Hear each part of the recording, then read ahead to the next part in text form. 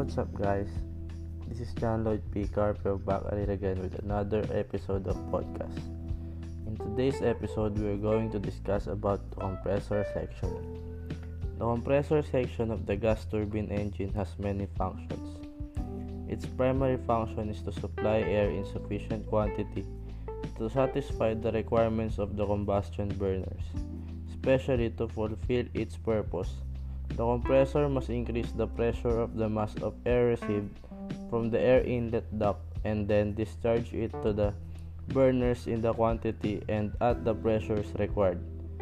A secondary function of the compressor is to supply bleed air for various purposes in the engine and aircraft. The bleed air is taken from any of the various pressure stages of the compressor. The exact location of the bleed ports is, of course, dependent on the pressure or temperature required for a particular job. The ports are small openings in the compressor case adjacent to the particular stage from which the air is to be bled, thus varying degrees of pressure and available simply by tapping into the appropriate stage.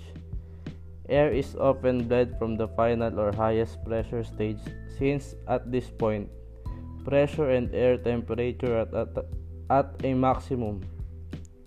At times, it may be necessary to cool this high pressure air. It is used for cabin pressurization or other purposes to which excess heat would be uncomfortable for detrimental.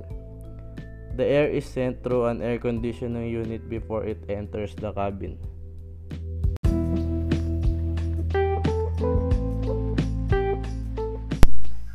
And we're done. Thank you for listening, everyone. Stay safe and God bless you all.